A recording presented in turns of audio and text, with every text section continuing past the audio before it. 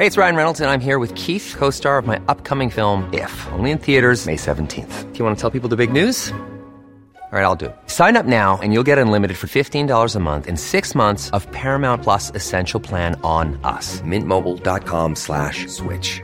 Upfront payment of $45 equivalent to $15 per month. Unlimited over 40 gigabytes per month. Face lower speeds. Videos at 480p. Active Mint customers by 531.24 get 6 months of Paramount Plus Essential Plan. Auto renews after 6 months. Offer ends May 31st, 2024. Separate Paramount Plus registration required. Terms and conditions apply if rated PG. 50 tremors recorded in CamSur. Nearly 50 tremors in what the Philippine Institute of Volcanology and Seismology, PHIVOLCS, described as an earthquake swarm have been recorded in a town in Camarines Sur since Saturday, August 19. PHIVOLCS Director Teresito Toto Bacalcal said the highest magnitude recorded by the agency's seismic network for this earthquake swarm was magnitude 4.4 on August 19, which had an intensity of 5.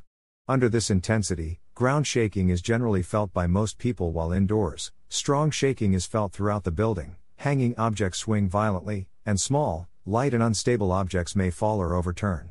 Outside, standing vehicles rock noticeably, and shaking of leaves and twigs of trees are observed, Bacalcal said. PHIVOLCS said an earthquake swarm is a short-lived sequence of minor to light earthquakes, showing no identifiable large event or main shock. Bacalcal explained that an earthquake swarm may vary in duration and outcome. One scenario is a short-duration burst of earthquake activity that may last for a few days, similar to the two earthquake swarms that occurred in the same province on December 13, 1993 and October 14 to 16, 2021, he said. Another possible scenario that should not be discounted is that the earthquakes may be a precursor to a larger magnitude earthquake, the PHIVOLCS chief warned.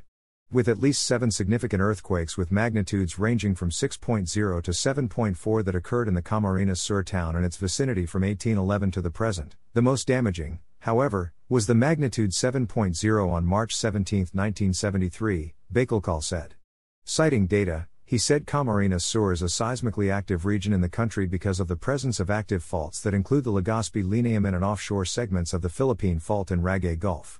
Even if a larger magnitude earthquake would occur, Bacalcal said there would be no worry for tsunamis since the epicenters of these earthquakes are situated inland and tsunamis are typically produced by earthquakes that occur along active trenches, offshore faults with significant vertical movements, or mass movements such as earthquake-induced landslides offshore or near bodies of water. He also ruled out volcanic activity out of the earthquake swarm. The earthquake swarm is clearly tectonic in origin. The closest volcano, Labo Volcano, is approximately 15 kilometers away, and is considered potentially active. The nearest active volcano is Isarog Volcano, situated around 60 kilometers away, he added. In case of a strongly felt earthquake, it is recommended that people protect themselves by doing the standard practice of drop, cover and hold, PHIVOLCS said. This practice has been widely recognized for its ability to reduce the risk of injury during earthquakes, Bacalcal said.